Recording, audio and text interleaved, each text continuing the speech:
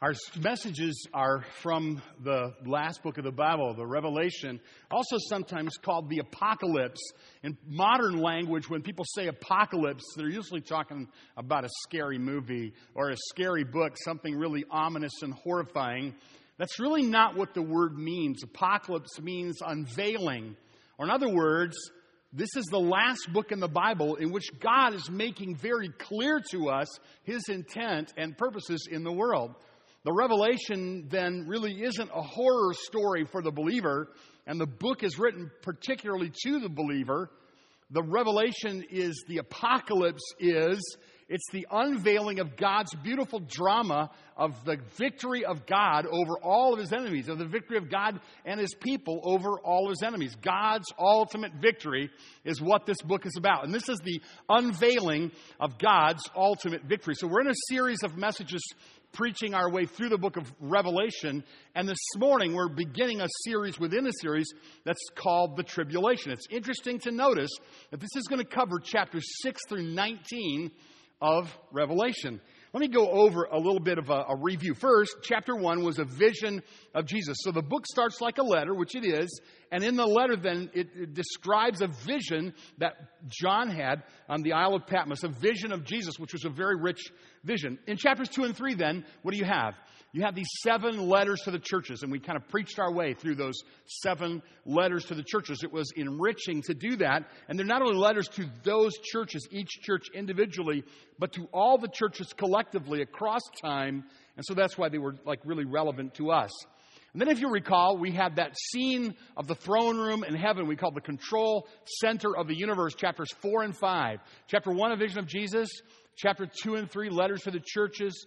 Chapters 4 and 5 were the throne room of heaven and the drama that was going on there. Do you remember that? There was the one who was on the throne, and then no one was worthy to open the scroll that was in his right hand, and the scroll was sealed 7 times, and that was going to be what was going to unfold upon the earth, and no one was worthy, and John wept, and there was one who prevailed and who was slain, and he was worthy, and Jesus is introduced then as the Lamb that was slain, who's worthy to open the scroll. In other words, to reveal the rest of what God was going to do to take back the earth for Himself.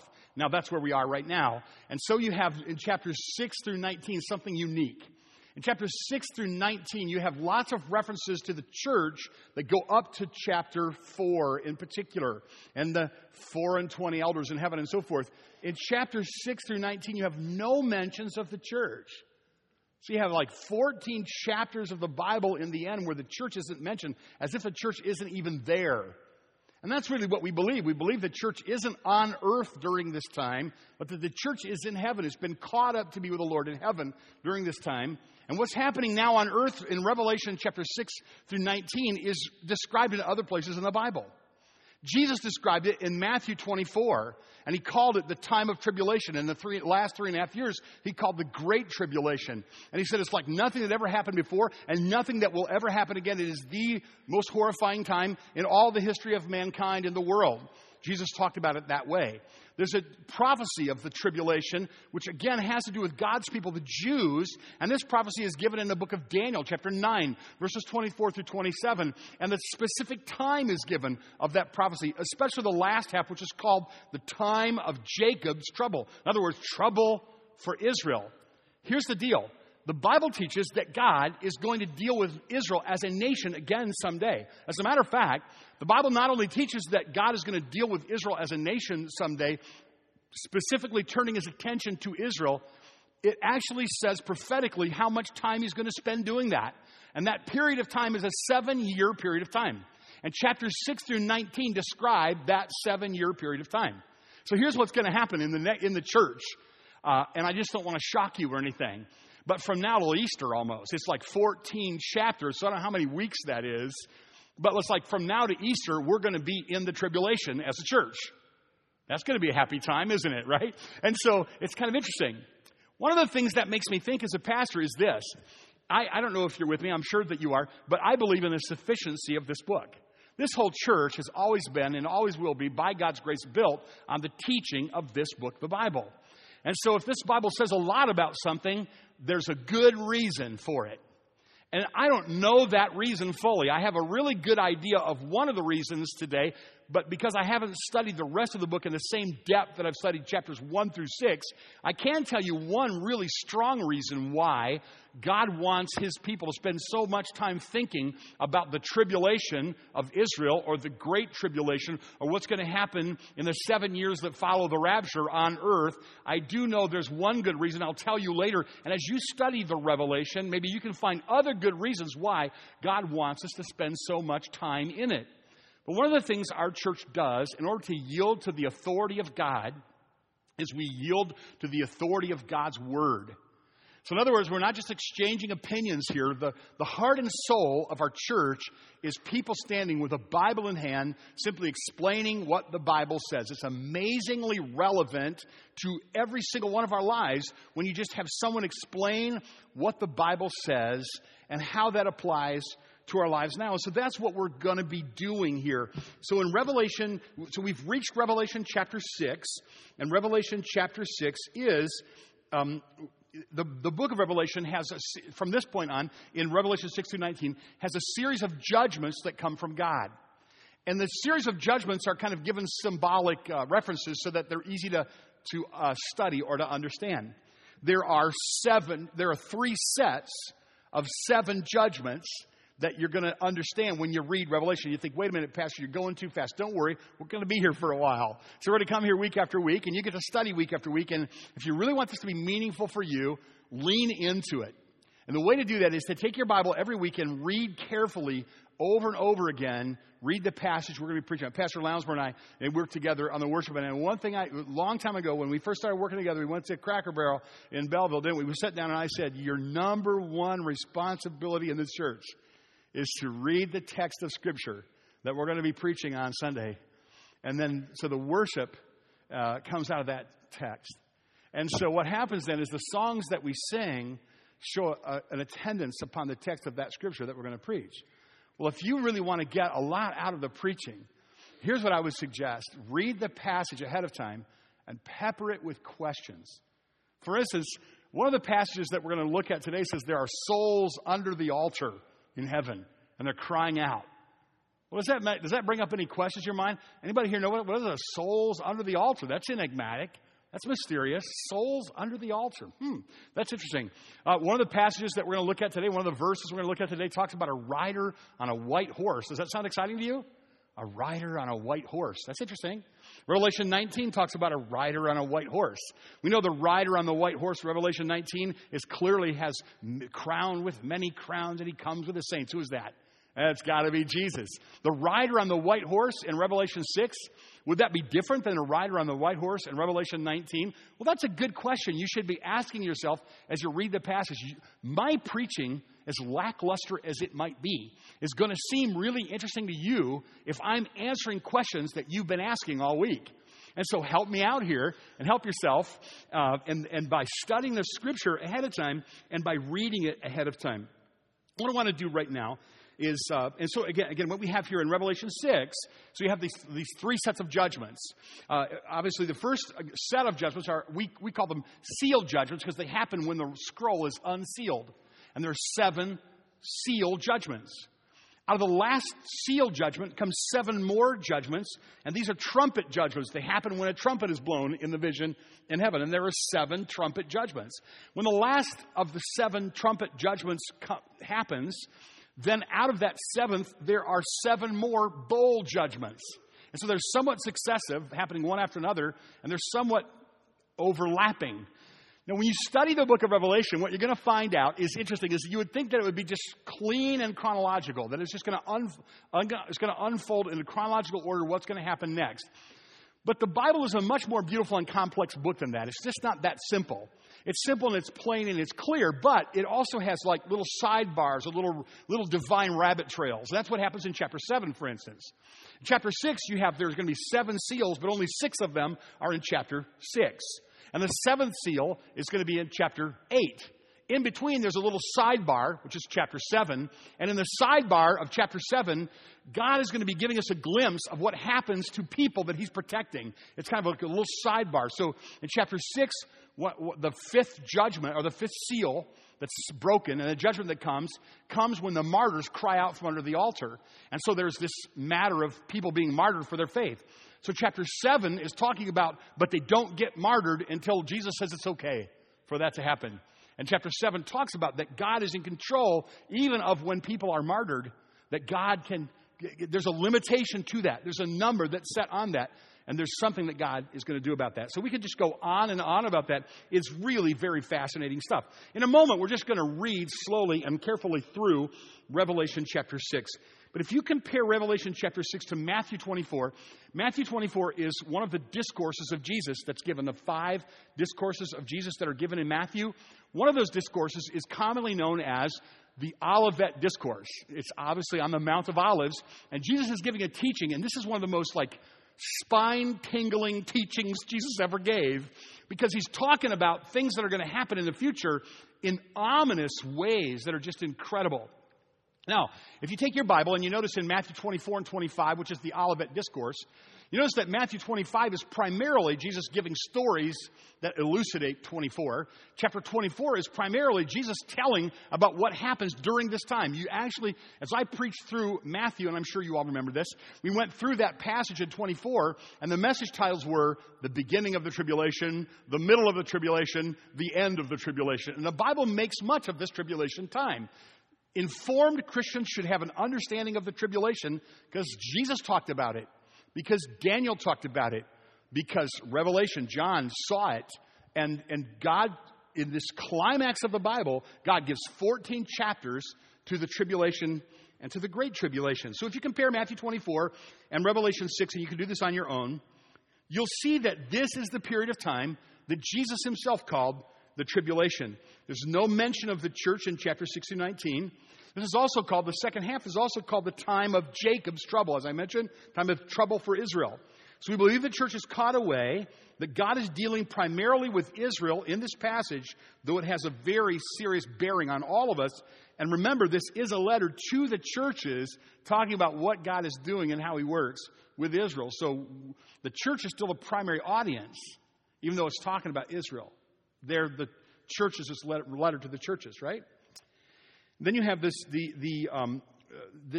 according to Daniel 9:27, 7 years, as I mentioned, are assigned to Israel in the prophetic calendar of God. And the calendar for the future begins with a signing of an agreement with a world dictator. And this world dictator, we know in the Bible, is the Antichrist. And it ends with Christ's return in power and great glory to judge evil and to establish his kingdom. The coming of Christ in power and great glory. It begins with the signing of this treaty with the Antichrist. It ends with the return of Christ in power and great glory. This passage, this period, is also described in Luke in an interesting way, and this is kind of germane to what we're going to talk about today. Luke calls this period of time the day of vengeance of our God. The day of vengeance of our God. Does the God that you know have vengeance in his character? Well, this period of time that we're talking about, which is like 14 chapters long, is a reference to God's vengeance, God's vindication of the righteous, God's acting in just judgment, God's playing out his justice. And what we're going to see, this is a major piece of what we're going to talk about today, is that God is different than most of us think he is. And that there's a piece of his character that is his wrath, his character, his judgment, his justice, much of which is ignored in the popular church today. In other words, a lot of churches you go to will never talk about this. They'll talk about a lot of good things. They'll be very helpful in many ways, and they will not talk about the wrath of God. They will not talk about the judgment of God. They will not talk about the justice of God. They certainly won't give it the ink that the Bible has given it. They're going to spend 14 weeks in a row on it. If it's 1 week per chapter, we'll be here at least 14 weeks, unless, of course, we get raptured. Then we're going to assign the preaching to somebody else. I would name names, but then that would be really dirty, wouldn't it? We'll turn this service over to so-and-so. Yeah. Anyway, so the first 3.5 years of this tribulation are described in chapters 6 through 9. And the middle is described in chapters 10 through 14. And the end of the tribulation is described in Revelation 15 through 19. And then there's the coming of Christ. So let's read the passage instead of just talking about it, all right? Are you ready? Take your Bibles now, and let's take a look at Revelation chapter 6. And you will find that without any commentary on my part, this is very edifying if you just pay attention to what it says. Revelation chapter 6 and verse 1. Now I saw, when the Lamb opened one of the seals, I heard one of the 4 living creatures saying with a voice like thunder, "Come and see." In the original, it would be just "come." And I looked, and behold, a white horse. He who sat on it had a bow, and a crown was given to him, and he went out conquering and to conquer. When he opened his second seal, I heard a second living creature saying, "Come and see." Another horse, fiery red, went out, and it was granted to the one who sat on it to take peace from the earth, and that people should kill one another. And there was given to him a great sword. When he opened the third seal, I heard a third living creature say, "Come and see." So I looked, and behold, a black horse, and he who sat on it had a pair of scales in his hand. And I heard a voice in the midst of the 4 living creatures saying, "A quart of wheat for a denarius, and 3 quarts of barley for a denarius, and do not harm the oil and the wine." Verse 7. When he opened a fourth seal, I heard a voice of a 4th living creature saying, "Come and see." And I looked, and behold, a pale horse. And the name of him who sat on it was Death, and Hades followed him. And power was given to them over a fourth of the earth to kill with sword, with hunger, with death, and by the beast of the earth.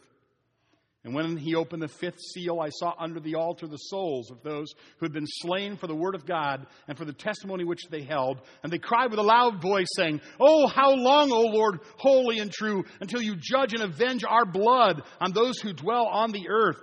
Then a white robe was given to each of them, and it was said to them that they should rest a little while longer until both the number of their fellow servants and their brethren who would be killed as they were was completed.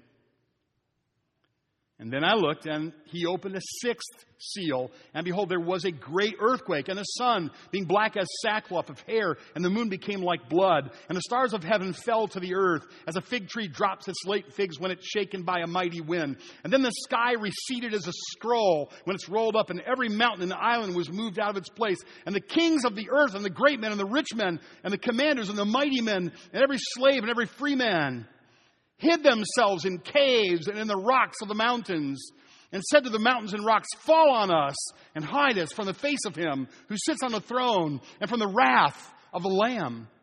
For the great day of his wrath has come, and who is able to stand?"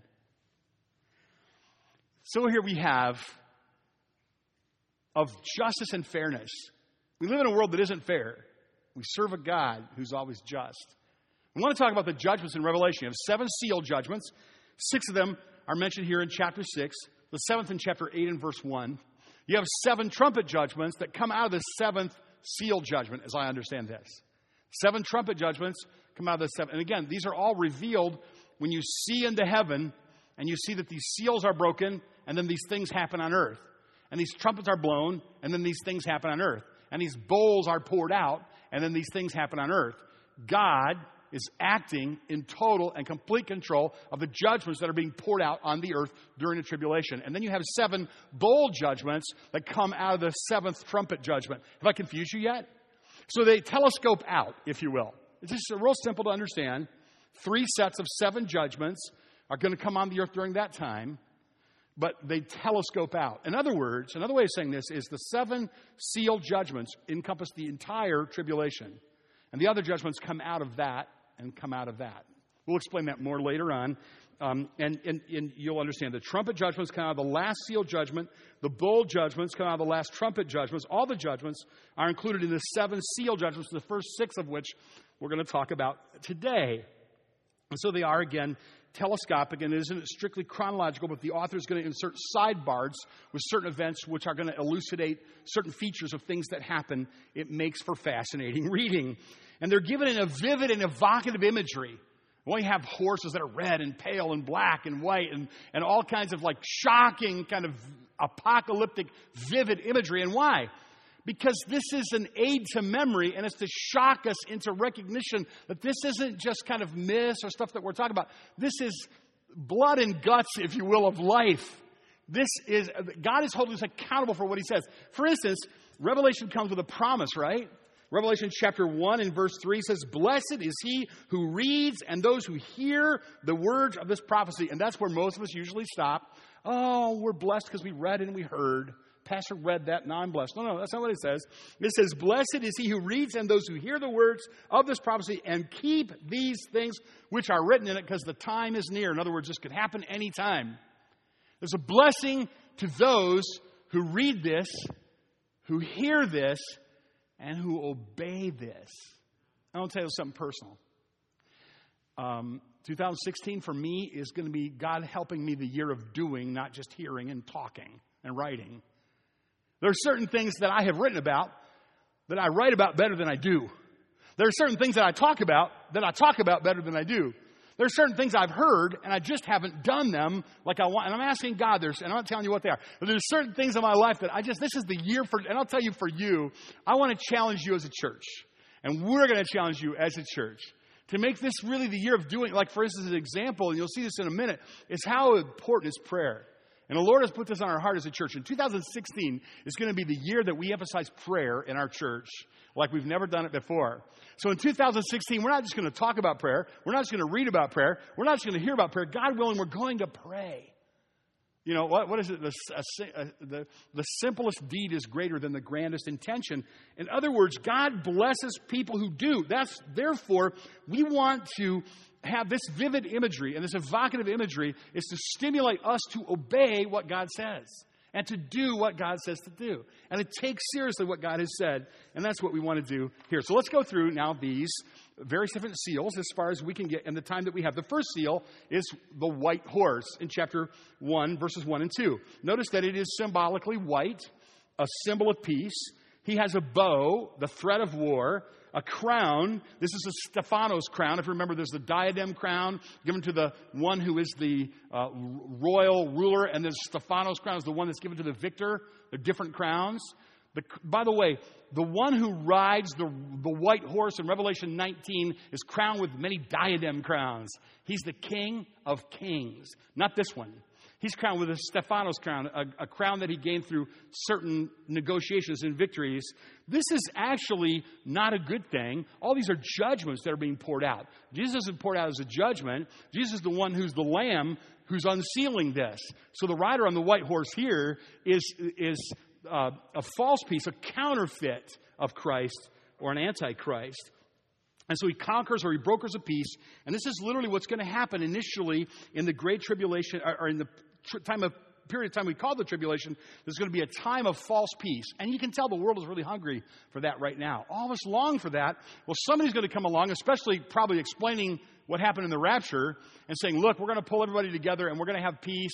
We're going to have peace. If somebody can come along and broker a peace in the Middle East and get everybody to get along and not threaten each other with nuclear annihilation and not shoot each other, then people are going to follow him. And this one is going to be a demonic counterfeit. One of the things we want to do as we read the passage is remember that there are always counterfeits for every good thing that God is doing. And we should be really aware of counterfeits when they come in. Now, the second seal is the red horse, verses 3 and 4. And again, remember this. What happens in each case with these, by the way, we call this the four horsemen of the apocalypse. And that is, these aren't guys that play for Notre Dame or Ohio State. The four horsemen of the apocalypse, they are the riders of the horses in the Revelation. And these four horses, the white horse then would be they're symbolic of things that are happening, not literal horses riding across the sky. So during this time, there's going to be this false peace. And then notice in every case of the four horsemen of the apocalypse, there's a system here. The first thing it says is the Lamb, right? In each case. Look in chapter 6 and verse 1. Then I saw the Lamb. Chapter 6 and verse 3. Then he, the Lamb, opened the second seal. Chapter 6 and verse 5. Then he, the Lamb, opened the third seal. Chapter 6 and verse 7. Then he, the Lamb, opened the fourth seal. Chapter 6 and verse 9. Then he, the Lamb, opened it. Get it? The Lamb is opening the seals. Who's the Lamb? He's the Lamb that was slain. That's a hint. It's Jesus. Jesus, who's in charge of these judgments that are coming on the earth, he's the one who opens the seal. And then what happens after the seal is opened is interesting. After the seal is opened, then a living creature calls forth one of these riders. So you understand, these riders on the earth that are coming out in judgment on the earth are not acting on their own. They are not acting on, they may think they're acting on their own, but they're actually commissioned by God. They're allowed by God to do what they're doing. The Lamb, he opens the seal. The living creatures, who are angels that serve the Lamb, are calling forth these riders, and that's a pattern in every one of these that happens. And so he calls forth the rider of the red horse, and the red is a symbol of war or conflict. He's granted to take peace from the whole earth. That's never happened before. There have always been pockets of peace somewhere on the earth, but during this time, he's going to take peace from the whole earth, and people are going to kill one another. If you think it's bad now, wait until you hear about what happens then. And there's given to them a sword. This is a great sword. In the original, the idea is like the dagger of revolt, the person that uses in betrayal. And so, in other words, the idea is this. You have this period of time of peace that's going to happen in the tribulation. There's going to be a false treaty that's signed, a counterfeit Messiah, an antichrist that comes. Then he's going to break that treaty. And when he breaks that treaty, there's going to be unprecedented war and mayhem and death and killing. And Jesus talked about that too in Matthew 24, 6 and 7. He said, you will hear of wars, rumors of wars.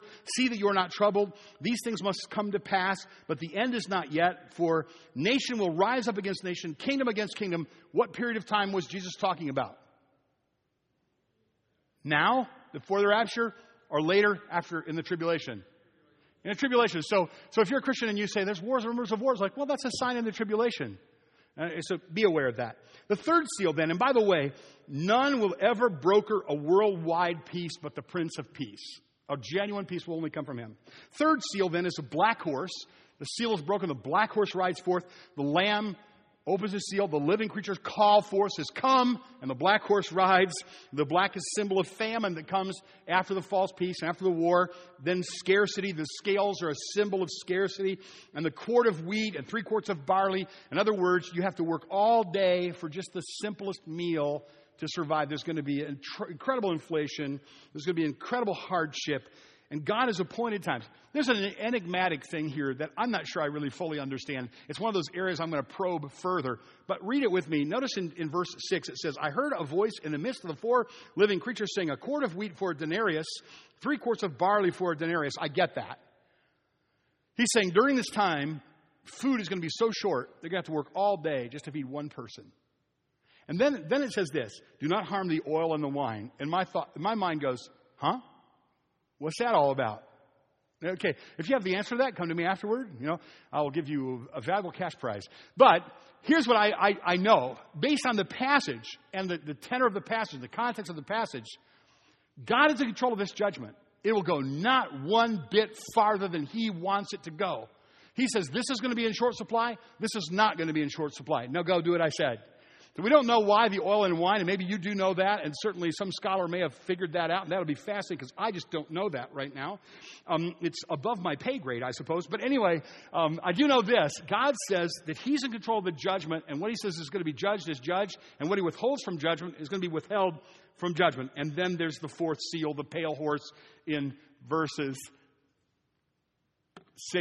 7 through 8. You have the rider is death. He has power to kill a quarter of the earth. Today, there's 7.5 billion people on earth. That's 1.8 billion people. That's never happened before. In all of the horrible tragedies in all the world, we've never come close to seeing that kind of death. This is an incredible, horrifying bloodbath of death. If it would happen today, again, we're talking almost 2 billion people would die. Horrifying thing. And this is what the Bible says will happen during that time through sword, hunger, death, and beasts. Jesus talked about it in Matthew 24, verses 7 through 9.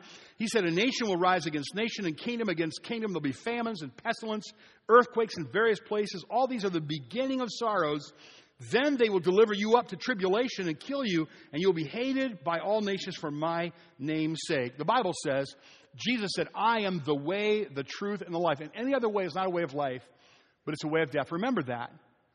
Anybody who comes along and says that this religion has good in it or that, it's like, well, the end of that religion, if that religion isn't the religion of Jesus Christ, the Prince of Peace, the King, the giver of life, the end of that religion is what? Death. That's whether you're radical or not radical. The end of a false religion is always death. Do you see what I'm saying? It's a serious matter. Jesus is the way of life. Now, there's a bit of a transition because now we've had the 4 horsemen of the apocalypse, or symbolic riders of horses that are giving symbolic they're symbolic examples of what's going to happen during the tribulation. And now something changes a bit. And the next two seals, when they're broken, other things happen. In the first case, this is in the fifth seal, martyrs cry out. The seal is like martyrs pray or cry out to God. So, in other words, the Lamb breaks the seal and stuff happens. This happens in 4 cases. They're horses. But now Jesus is going to act. The Lamb is going to act. And he's going to act when the martyrs cry out. When people have been killed for their faith cry out. He's going to pour out a judgment on the earth. When they pray out to God, God is going to act on their behalf. And he's going to pour a judgment out on the earth. Here's what it says, verse 9. He opened a fifth seal. I saw under the altar. The fifth seal. I saw under the altar the souls of those who have been slain for the word of God and for the testimony which they had held. Would that ever happen to you? Would anyone ever take your life because you will not let go of the word of God or of your testimony? Would that ever happen? Would any of you ever be in danger of being slain for the word of God and for your testimony? Like, do you have a testimony? Is the word of God precious to you? Do people who know you know that you would die for Christ if you needed to? Do you live for Christ now? So these martyrs, though, they're slain. In the tribulation period, they were slain. And verse 10 says they cried out with a loud voice saying, avenge us, God. How long, O Lord, holy and true, until you judge and avenge your blood on those who dwell on the earth? They're asking God to do what God alone can do, and that is to act in vengeance, in perfect justice. And then a white robe was given to each of them, and it was said to them that they should rest a while longer until the number of their fellow servants and their brethren who were to be killed is completed. In other words, God has in his sovereign purposes a number of people that are going to die. And when that's done, that's when he's going to pour out this judgment. It's really interesting. There are 2 responses to the 4 horses of counterfeit peace and war and famine and death. 2 responses. One of them is in this 5th seal, and the other is in the 6th seal. In the 5th seal, the response is martyrs crying out in heaven, avenge us. And the second response is wrath poured out on dwellers on the earth. And they're going to cry out, you're going to see this in a minute, hide us. People that are living on the earth, they're crying out, hide us. People that are under the altar. What does this mean, by the way, under the altar? That's a fascinating thing. The souls under the altar, what does that mean? You need to think, when you run into something in Revelation that's difficult to understand, it's really important to always check and see if that's a reference to an Old Testament symbol. There are 500 plus Old Testament references in Revelation. In other words, you really would not want to try to understand Revelation well if you don't understand the Old Testament well. Because often the writer of Revelation, inspired by God, is going to refer to things that only people who had a grasp of the Old Testament would understand.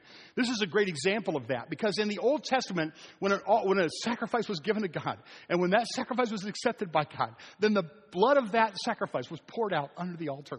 And God says, I receive and accept. The sacrifice is given. When these people gave their lives, it's as if their blood was poured out under the altar. And God says, I've received your life as an acceptable sacrifice to me. You say it's the most horrible thing to die. It wouldn't be if your life was received by God as an acceptable sacrifice to God.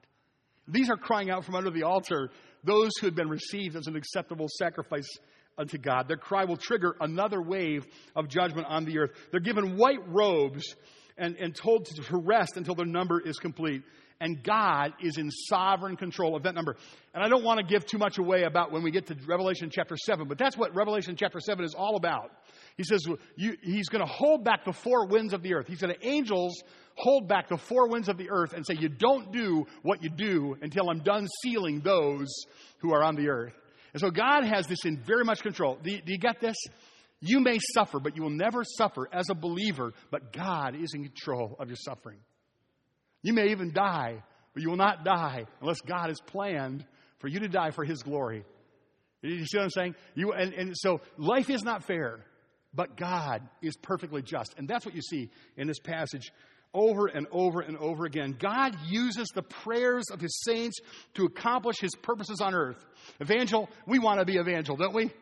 This isn't about me or my ministry. It's about this wonderful area that God has placed us in and the people that are precious to God who need to know him like we know him.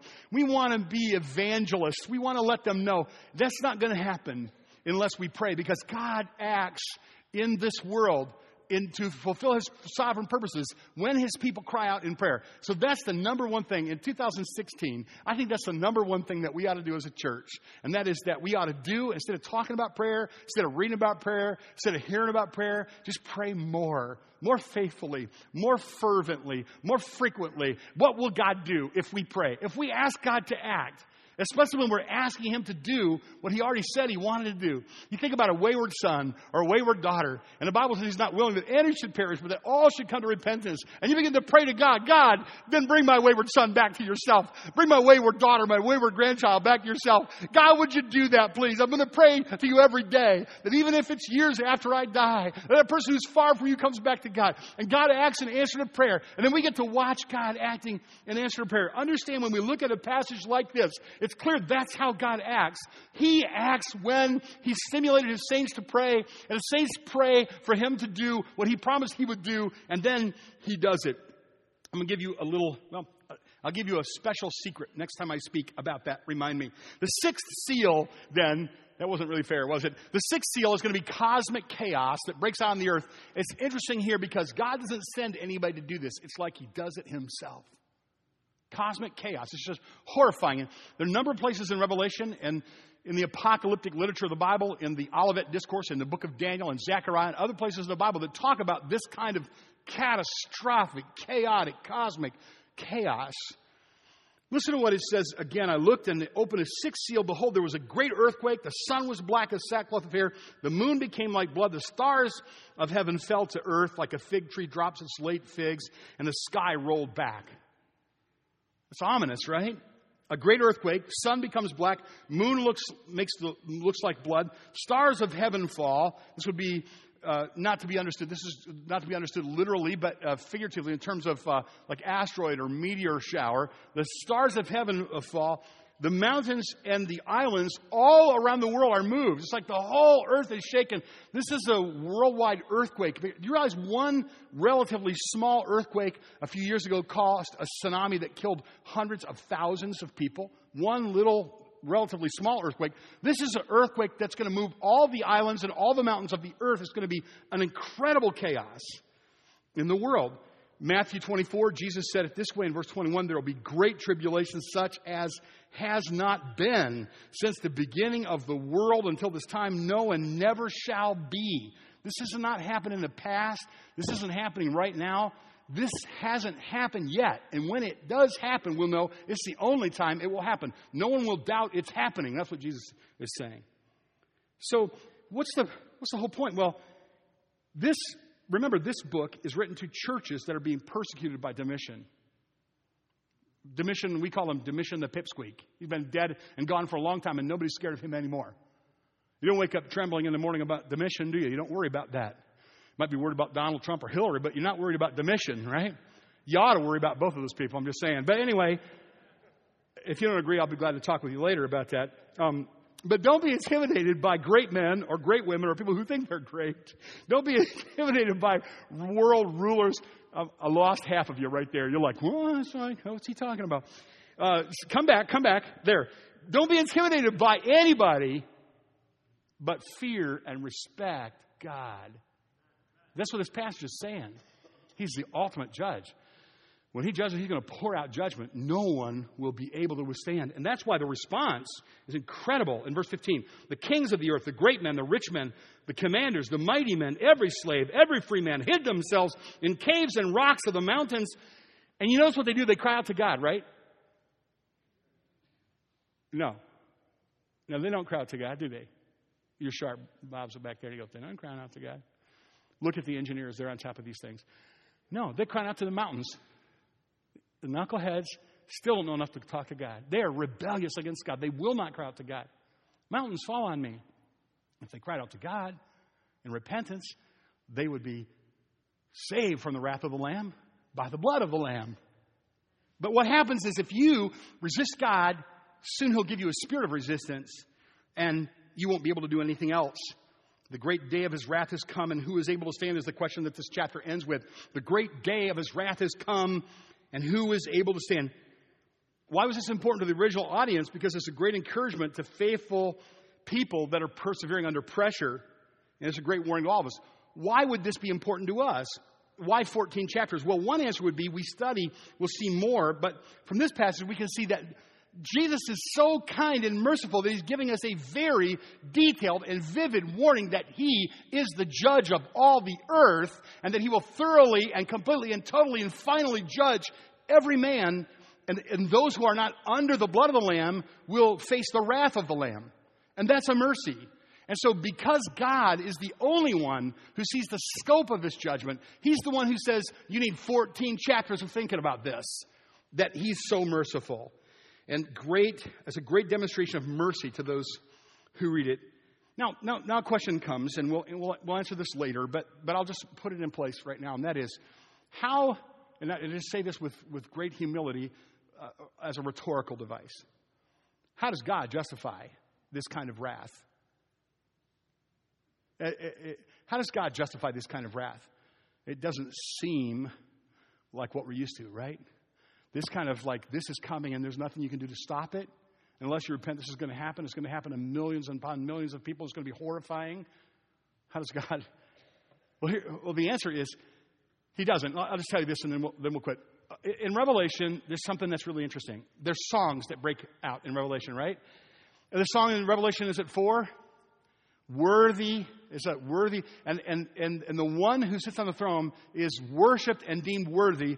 And why? Because he did what? Because in Revelation 4, because he did what? Because he what? You're right. Because he created all things. So he's worthy because he created. Do you praise him because he created all things? How many of you would say, I praise God because of his creation? Raise your hand. Raise your hand. You ever look at God's creation and say, God, I just naturally praise you. I see this. I praise you, God. Okay, good. Now you think that's something. A little bit later on, you have another song that bursts forth, and they're praising him for what? They're praising the Lamb because he has redeemed to God men and women from every nation and tribe and tongue and people. How many of you praise God because of he redeemed you? Raise your hand if you praise God because he redeemed you. Of course you do. Those are some of our best songs of redemption. Now later on, what you're going to see in Revelation is that over and over again, more often than the people in heaven sing and praise God because he's the creator, more often than they praise the Lamb because he's the redeemer, they praise God because he is the judge of the earth. And I can show you this in Revelation chapter 11 and verse 16. And I'm rounding third, and I'm heading for home. 11:16, you have a song here. It's the 24 elders who sat before God on the thrones. They fell on their faces, and they worshiped God. They said, we give you thanks, O Lord God Almighty, the one who is and was and is to come, because you have taken your great power, and you have reigned. The nations were angry, and your wrath has come, and the time of the dead. They should be judged, that you should reward your servants and prophets, the saints, and that those who fear your name, small and great, and should destroy those who destroy the earth. What is he being praised for here? His great wrath. God doesn't have to apologize for his wrath. He would have to apologize if he didn't have great wrath. They're singing about God's wrath. They're singing about God's justice. They're singing about God's avenging himself on those that are evil. Why don't we think that way? Because we're not godly. That's why we don't think that way. People who think God's thoughts after them think about the way that... Here's chapter 15 and verse 3. You have those that are victorious over the beast that are praising him in another song. They sang, this is chapter 15, verse 3. They sang the song of Moses, the servant. And by the way, look at verse 1.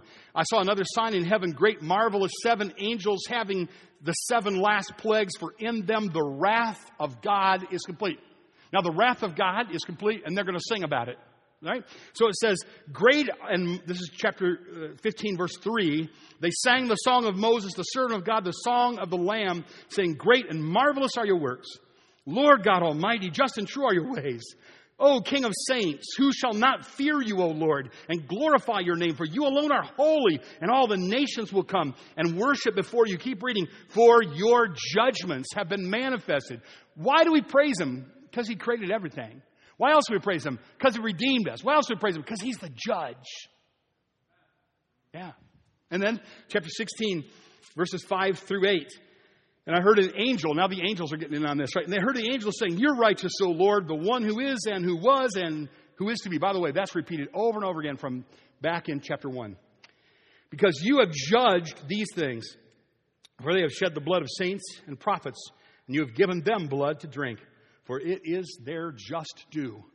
The God who is the God of mercy is the God who is the God of justice, of vengeance, perfect love, and perfect justice. Only reside in that one person. The world that we live in is not fair, but the God that we serve and that we'll face someday is just. So we don't want to really worry about the fairness of the world. What we want to do is we want to worship the Lamb, the one who's on the throne, who's always just, who's always right, who's always righteous. So how do we endure injustice of others? Consider the justice of God. How can I endure when my life is unfair? I worship the God who is just. So I have a New Year's idea for you. You don't have to be concerned about injustice. You only have to concern yourself with the justice of God. And can I give you a little memory device as I close? What should you do if you've come face to face with the justice of God and you fear God and you reverence God, care about people that you love facing God? What should you do? Think 5:9. 5:9. Can you remember that?